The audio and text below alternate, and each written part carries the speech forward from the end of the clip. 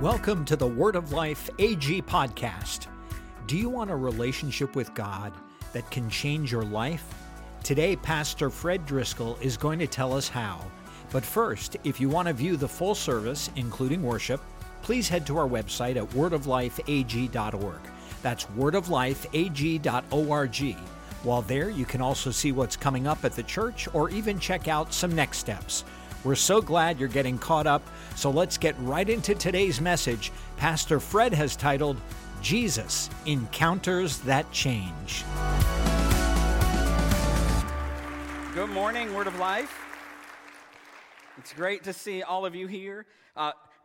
As far as Pastor Tom goes, they were supposed to be back this week. They took, Pastor Tom and Pastor Megan last week took a great vacation, just the two of them. That was awesome. I'm glad they did that. They came back, and one of their kids, I almost said who, oops. One of their kids started sharing the flu throughout the house. So Pastor Tom, unfortunately, yesterday made the call that, hey, it was better to keep their flu at home. We appreciate that.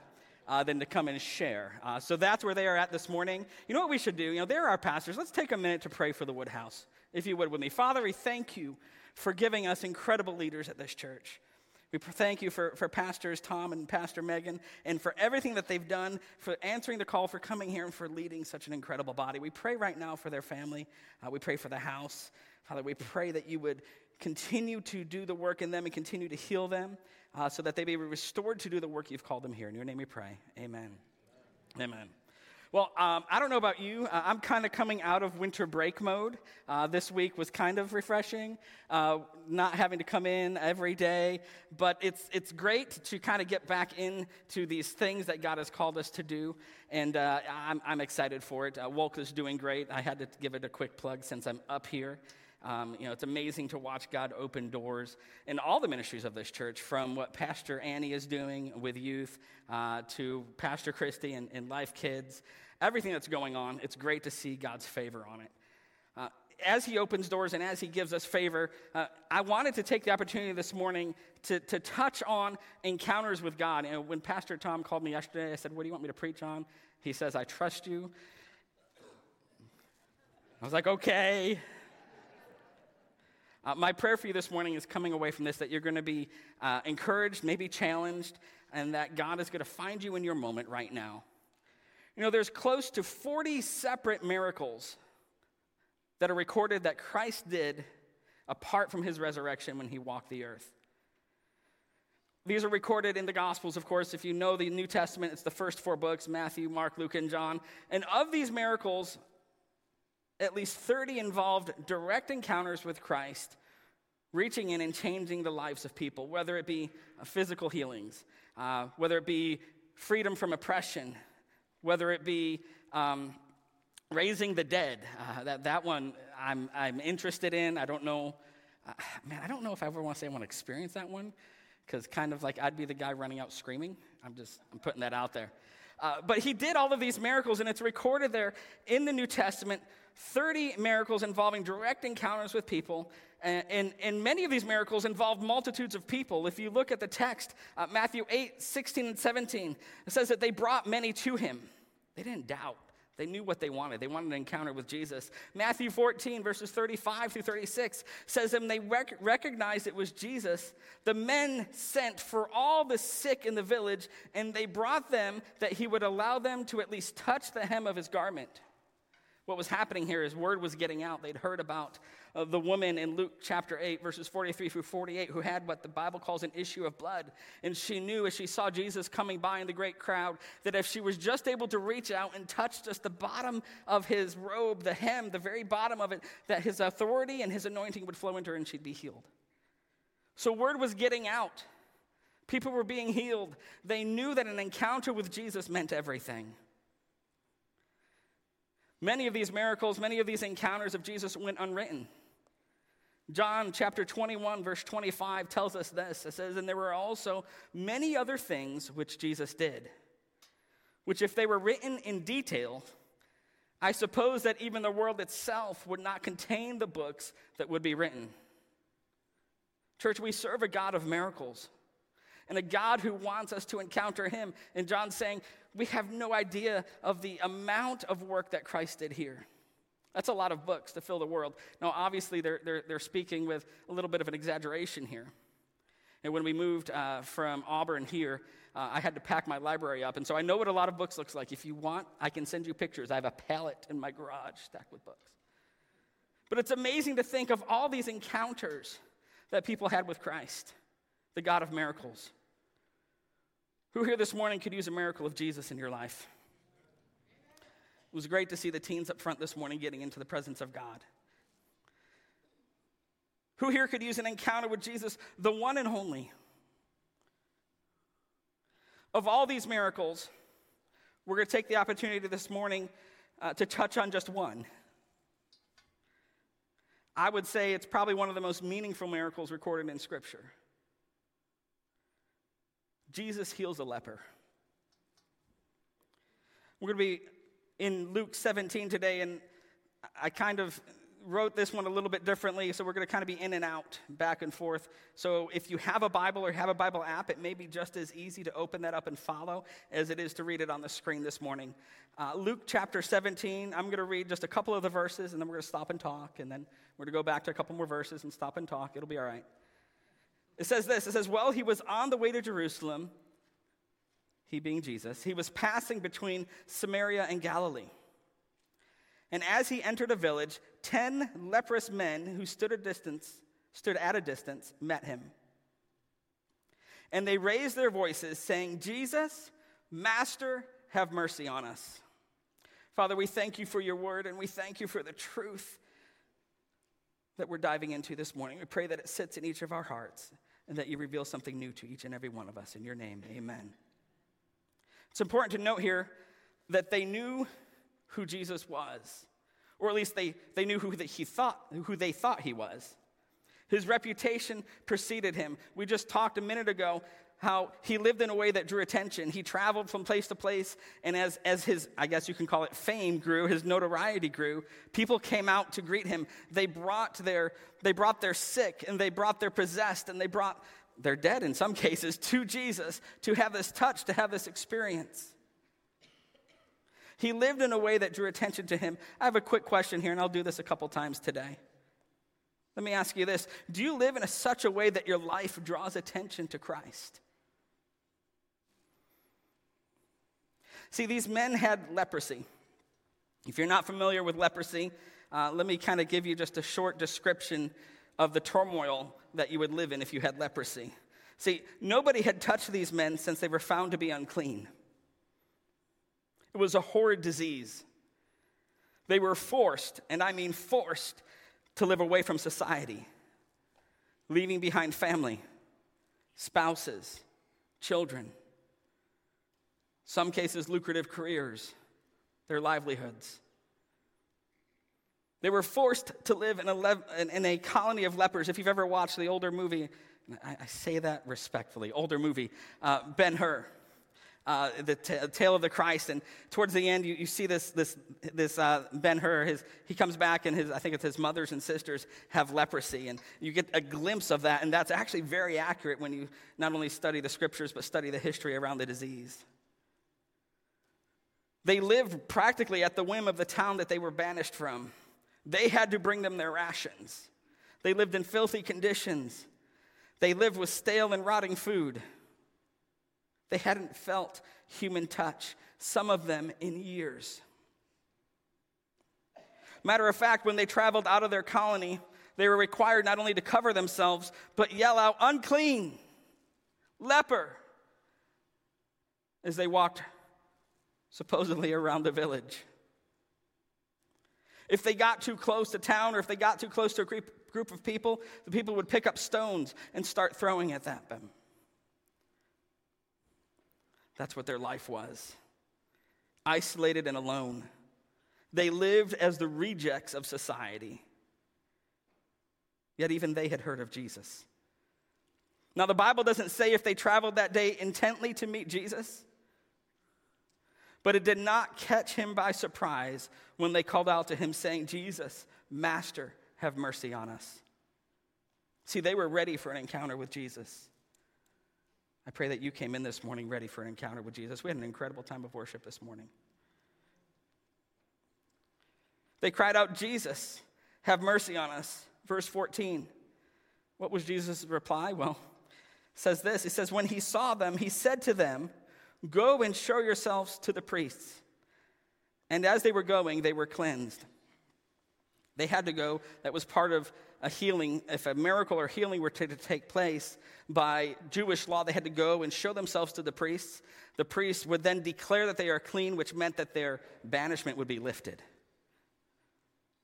But the God who spoke the heavens and the earth into existence spoke their healing in that moment.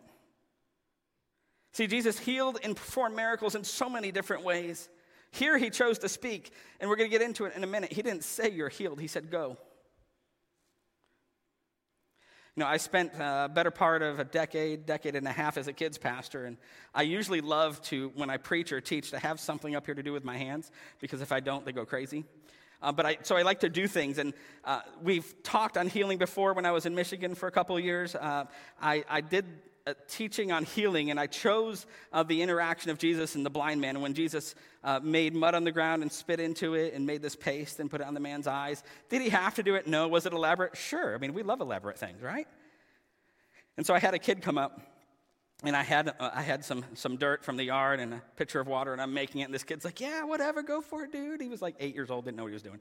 He's like, yeah, and I'm getting through the lesson. I'm like, yeah, and Jesus then spit. And so I spit into the dirt, and I'm mixing. I know what's going to happen. I lost my volunteer. He was like, nope. But Jesus used so many different ways to prove he was God, not that he had to prove he was God through his encounters with people. See, in this encounter, he implied their healing. See, he saw them, he knew, they asked, and it was done. If you read through the passage, and don't worry, we will, it was not until later that he uttered the words, your faith has made you well. See, they didn't doubt their encounter for a minute. The text said that their healing came as they were going, as they were leaving, as they were walking away in obedience. Let's talk about obedience for a minute. This one can be hard for us. See, so many times we have an encounter with the God of heaven, and we question it. Did that really happen? Was that really God? I'd ask the kids, was it the burrito from last night? We have an encounter with the God of heaven, and we question it, or we question what he tells us to do. Usually we question what he tells us to do because we don't like what he's told us to do. That's a big kid moment right there. Maybe it doesn't fit our preconceived idea of what God should do, or it doesn't fit our idea of how God should fix our problems. See, these men heard what Christ said, they listened, and they were willing to obey. They followed his instructions without question. Hallelujah. Never mind, okay. We struggle here sometimes. It kind of defines my role, is it? Okay. It's when the healing happened. It's when they experienced their encounter with God. Some are sitting here today in this room or maybe watching online, waiting for a move of God, waiting for God to do something in their lives. Maybe you've been waiting for a long time, and it hasn't happened yet. Maybe it's healing, maybe it's restoration. Maybe it's a prodigal you're praying and begging God to come home. Sometimes there's this moment where you know that God has told you what to do, but you're too afraid to do it. See, church, when we walk in obedience, we start allowing God to work in our lives. When we trust him fully enough to say, you know what, I've come to you, you've seen me, I need to be healed, but you're telling me to walk away from you. That was what was going on here. I mean, if I saw Jesus, I'd be like, no, I want to come see you. He's like, no, go to the priests. Be obedient. When we walk in obedience, our encounters with God are so much more meaningful. When we allow him to work as he wants to work in our lives, things go so much better. I've sat and counseled people that have tried to do things their own way. And sometimes putting that mess back together causes so much pain. Here's my fair warning to you. Just obey him. It may seem hard, may seem difficult. It may not make much sense, but just obey him. Back to Luke 17, verse 15. Now one of them, when he saw that he had been healed, turned back, glorifying God with a loud voice. And he fell on his face at his feet, giving thanks to him. And he was a Samaritan. Then Jesus answered and said, were there not 10 cleansed? But the 9, where are they? Was no one found who returned to give glory to God except this foreigner? And he said to him, stand up and go. Your faith has made you well. We're going to look at a couple key moments in this encounter. And I really want to focus on the responses here because this man did a couple things that I think we should recognize and practice in our lives. Now, albeit the other 9, they kept walking. I mean, they had an encounter with Jesus. They had an encounter with the Son of God. It's amazing. And it didn't faze them. See, they got what they wanted. Their need was met. And they kept going. See, for some reason, their divine provision that they had, this healing that they encountered, didn't stir any desire in them to respond. What's saying is you can come in and you can have a special moment in the presence of God and it doesn't stir anything inside of you. They were so caught up in what they needed from God that they neglected the relationship with him. Church, let's not follow the path of the 9. They built no relationship with God. They were in it for their moment, for their encounter, and they were willing to walk away from relationship with him. It's the drive-through encounter, not the stay and dine mentality. Now the 10th man was changed by his encounter with Jesus. And 3 things happened. 3 things. Here's my first key point if you're taking notes. The man noticed that he was changed. The man noticed he was changed. Verse 15 says, now one of them, when he saw that he had been healed. He saw that he had been healed. Now, I'm not saying that the others didn't notice. It would have been very evident as they walked. You see, when you have an encounter with God, it changes you. It should. It changes you. Nothing feels the same. Maybe the burdens that you've been carrying all of a sudden lift and you don't feel this shame and this guilt that you've been carrying. Nothing looks the same to you anymore. You look at tragedy, you look at troubles, you look at difficulties, not with a hopeless look of doom and a cloud of darkness, but with an understanding that, hey, you've got a God that's walking with you. He's gotten you through so much, he's going to get you through this.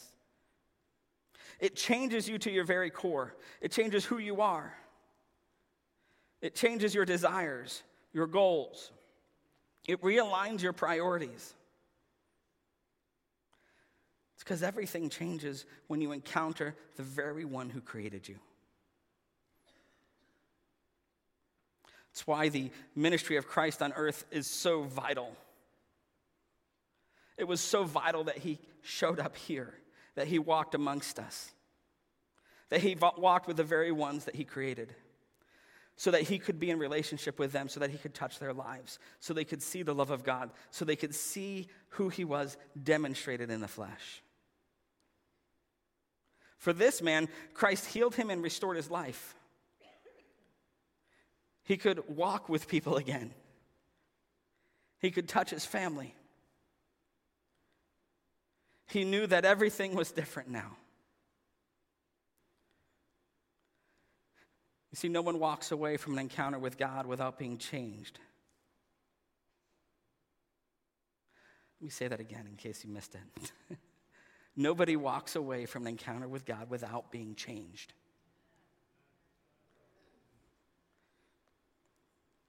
It kind of leads to my second point. His encounter with God that changed him led him to recognize that he had an encounter with God. You say, how can you miss that? Well, it's possible. 9 guys walked away. I think I've shared before that I have an overactive imagination, which has worked well with 10 plus years in kids ministry. These stories tend to come alive in my head when I read them. They sometimes, and maybe I have something I don't know about, but they play out like a movie in my head. Hopefully nobody's diagnosing me right now.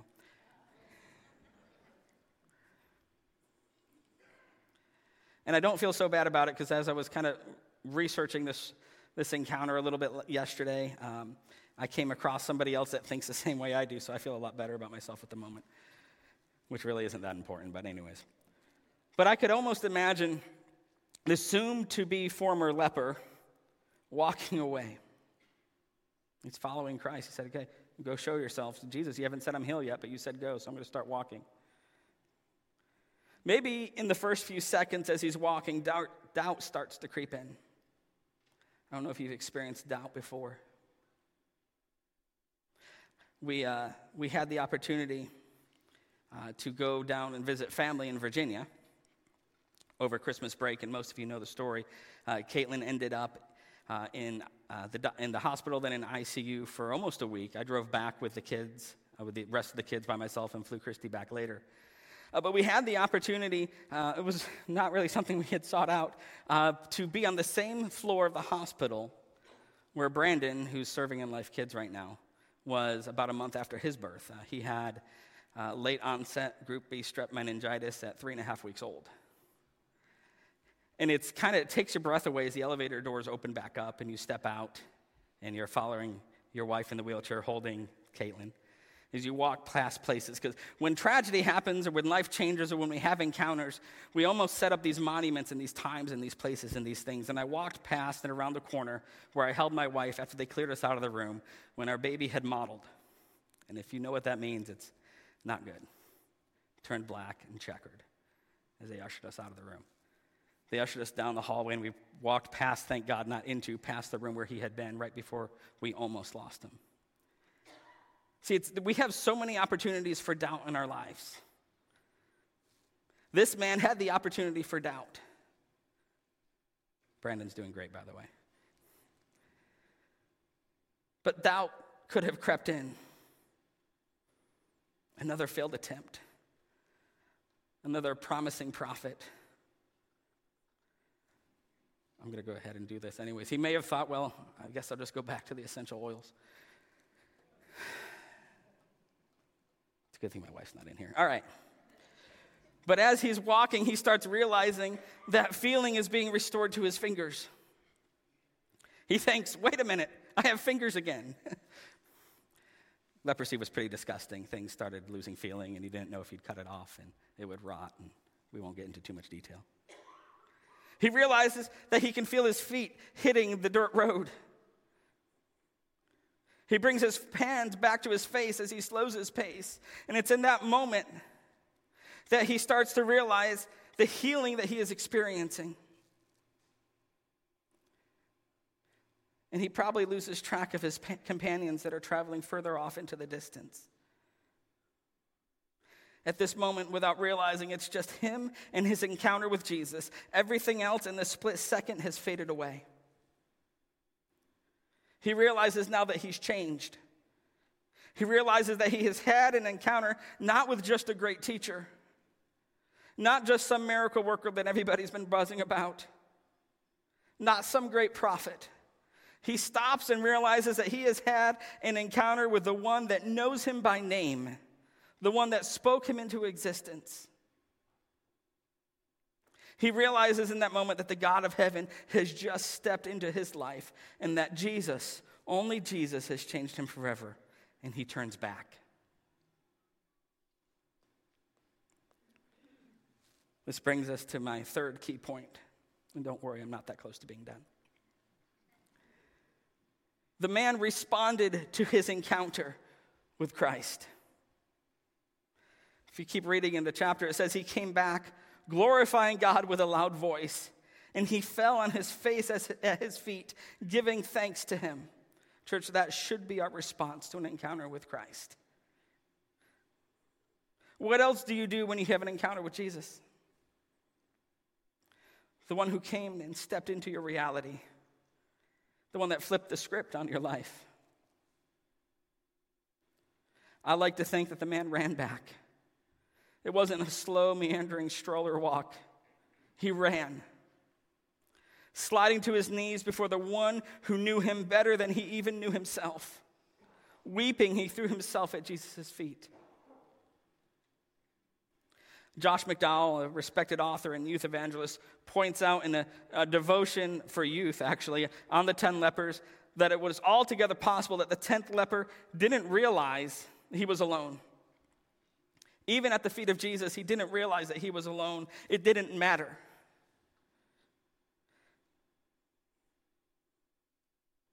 He suffered from tunnel vision at this point, which isn't a medical diagnosis. Nothing else mattered. All that mattered was what was standing in front of him, and that was Jesus. I don't know if you've ever been through any type of rigorous training when everything else just fades away except for what's going on right in front of you. I spent a short amount of time in police academy before I messed my knee up, and they made sure we experienced tunnel vision. And they did a very good job at it. Everything else melts away. One thing mattered. He was so passionate in his pursuit of the one who healed him, he paid no attention to the responses of those who were around him. You know, sometimes we can get caught up in other people's responses. It's at these moments when it should be just you and Jesus, you and your Creator. It's these moments of worship. Worship is so much more meaningful when it's done with total abandon. When everything else is aside, you've given up. You don't care what people think. You don't care what anybody else is doing. You don't care how awesome the band is. By the way, we have a great worship team. You just know it's you and Jesus in that moment, and nothing else matters. The 10th leper's response was appropriate in every aspect. He worshiped Jesus. He got on his knees. He put his face to the ground worshiping, thanking the God of heaven for an encounter that only Jesus could do. I didn't coordinate it this morning with the worship team or with Alex. But I was standing there in worship and trying to fight the baby from grabbing my microphone. It just kept hitting true. The words that they spoke, the worship that we had this morning of getting into that place, getting into that position where you're responding to the move of God in your life. The Samaritan man responded in gratitude. For some reason, we struggle with gratitude. Maybe it's pride, maybe it's selfishness, maybe it's just part of our human nature.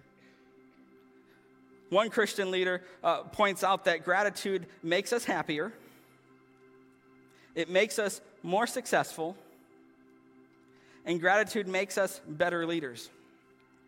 You're like, I'm not a leader. Yeah, you are.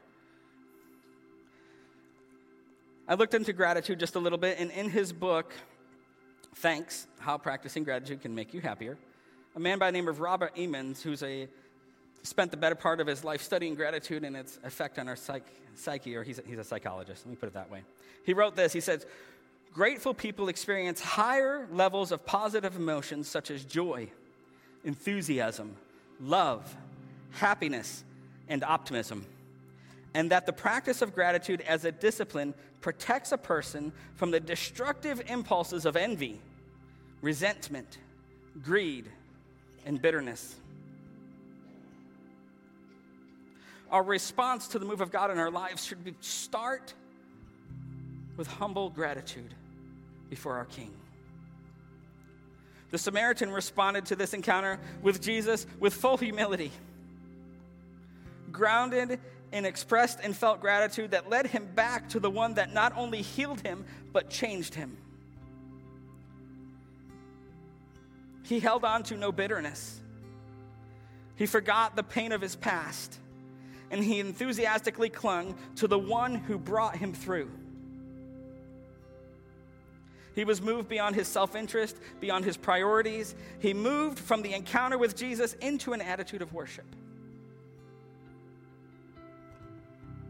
See, we get so caught up in what we expect Christ to do for us that when he does it, we forget to stop and worship him and praise him and thank him for what he does. I'm going to slip right back in to chapter 17 because there's one more thing I wanted to point out for you, because I love Jesus' response. Then Jesus answered and said, "Were there not 10 cleansed?" We read this. "But the 9, where are they? Was no one found who returned to give glory to God except this foreigner?" And he said to him, "Stand up and go. Your faith has made you well." See, nobody likes giving a gift to somebody who's ungrateful. But this man had an extra story. He was a foreigner. Matter of fact, he was one who people treated miserably, even outside of the fact that he had the leprosy. See, in the time of Christ, people traveled out of their way to stay as far away from Samaria as possible because they hated them. The Jews and Samaritans did not get along, but Jesus loved them. Just the fact that Jesus was traveling in this direction is outstanding. It was with full intent that Christ traveled there at that time because he saw their need. Christ fully intended their encounter with him. God wants to have an encounter with you. He seeks you out. He wants to bring healing and restoration into your life. And one thing that we must realize in the heart of the cultural enigmatic twist that was not only did Jesus intend to encounter these 10 men against cultural norms, against all common understanding, he approached them with no malice. At the height of the time of Christ, the Samaritans and the Jews operated in total hatred of each other. I point this out only to say that we have said so many times from this stage that God wants an encounter with you because he loves you. No matter what you've done, no matter where you've gone, no matter the hurts or the feelings of shame that you may carry, he seeks you out. Not out of vindictiveness, but out of the love that only a father with his face set to heal, restore, and renew could have for his child. Just as he set out to change the lives of those 10 men, he desires the same encounter with you. This foreigner who culture hated and whose own people told him he should hate back, this foreigner knew better. And he responded to his encounter with praise, worship, and gratitude before Christ. I think it's important to note as Luke is concluding this story of or his encounter or his recalling of the 10 lepers that he moves right into a very quick teaching that's often missed. Verse 20 says, "Now having been questioned by the Pharisees as to when the kingdom of God was coming, he answered them and said, the kingdom of God is not coming with signs to be observed. Nor will they say, look, here it is, or there it is. For behold, the kingdom of God is in your midst. It's a kingdom of heaven that is already here. Christ brought it to us, and it's up to us to spread it. It's a kingdom of our hearts. This whole encounter is about a change of heart. It's about love reaching in and restoring. See, Christ came at that moment and at this moment to transform our hearts. That's what the leper experienced. Not just physical healing, but a full transformation. Our response to the miracle of God in our life should bring us to a change in our hearts, a realigning of who we are. And it will place us outside of the cultural sways and into a life life-changing decision that will change you. There's a famous quote.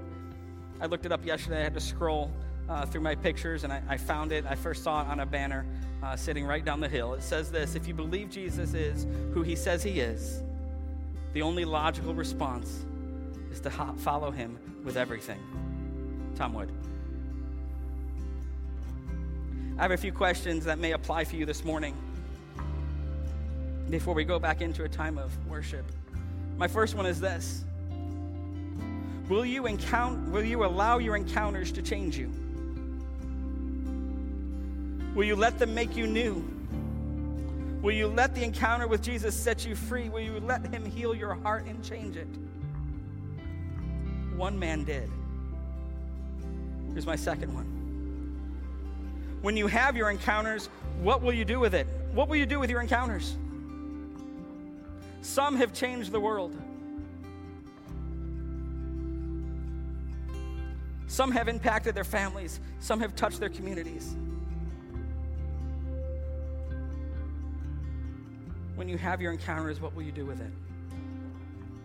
My last one's this: how will you respond? Will you be like the 9? Unfazed? Jaded? Unmoved?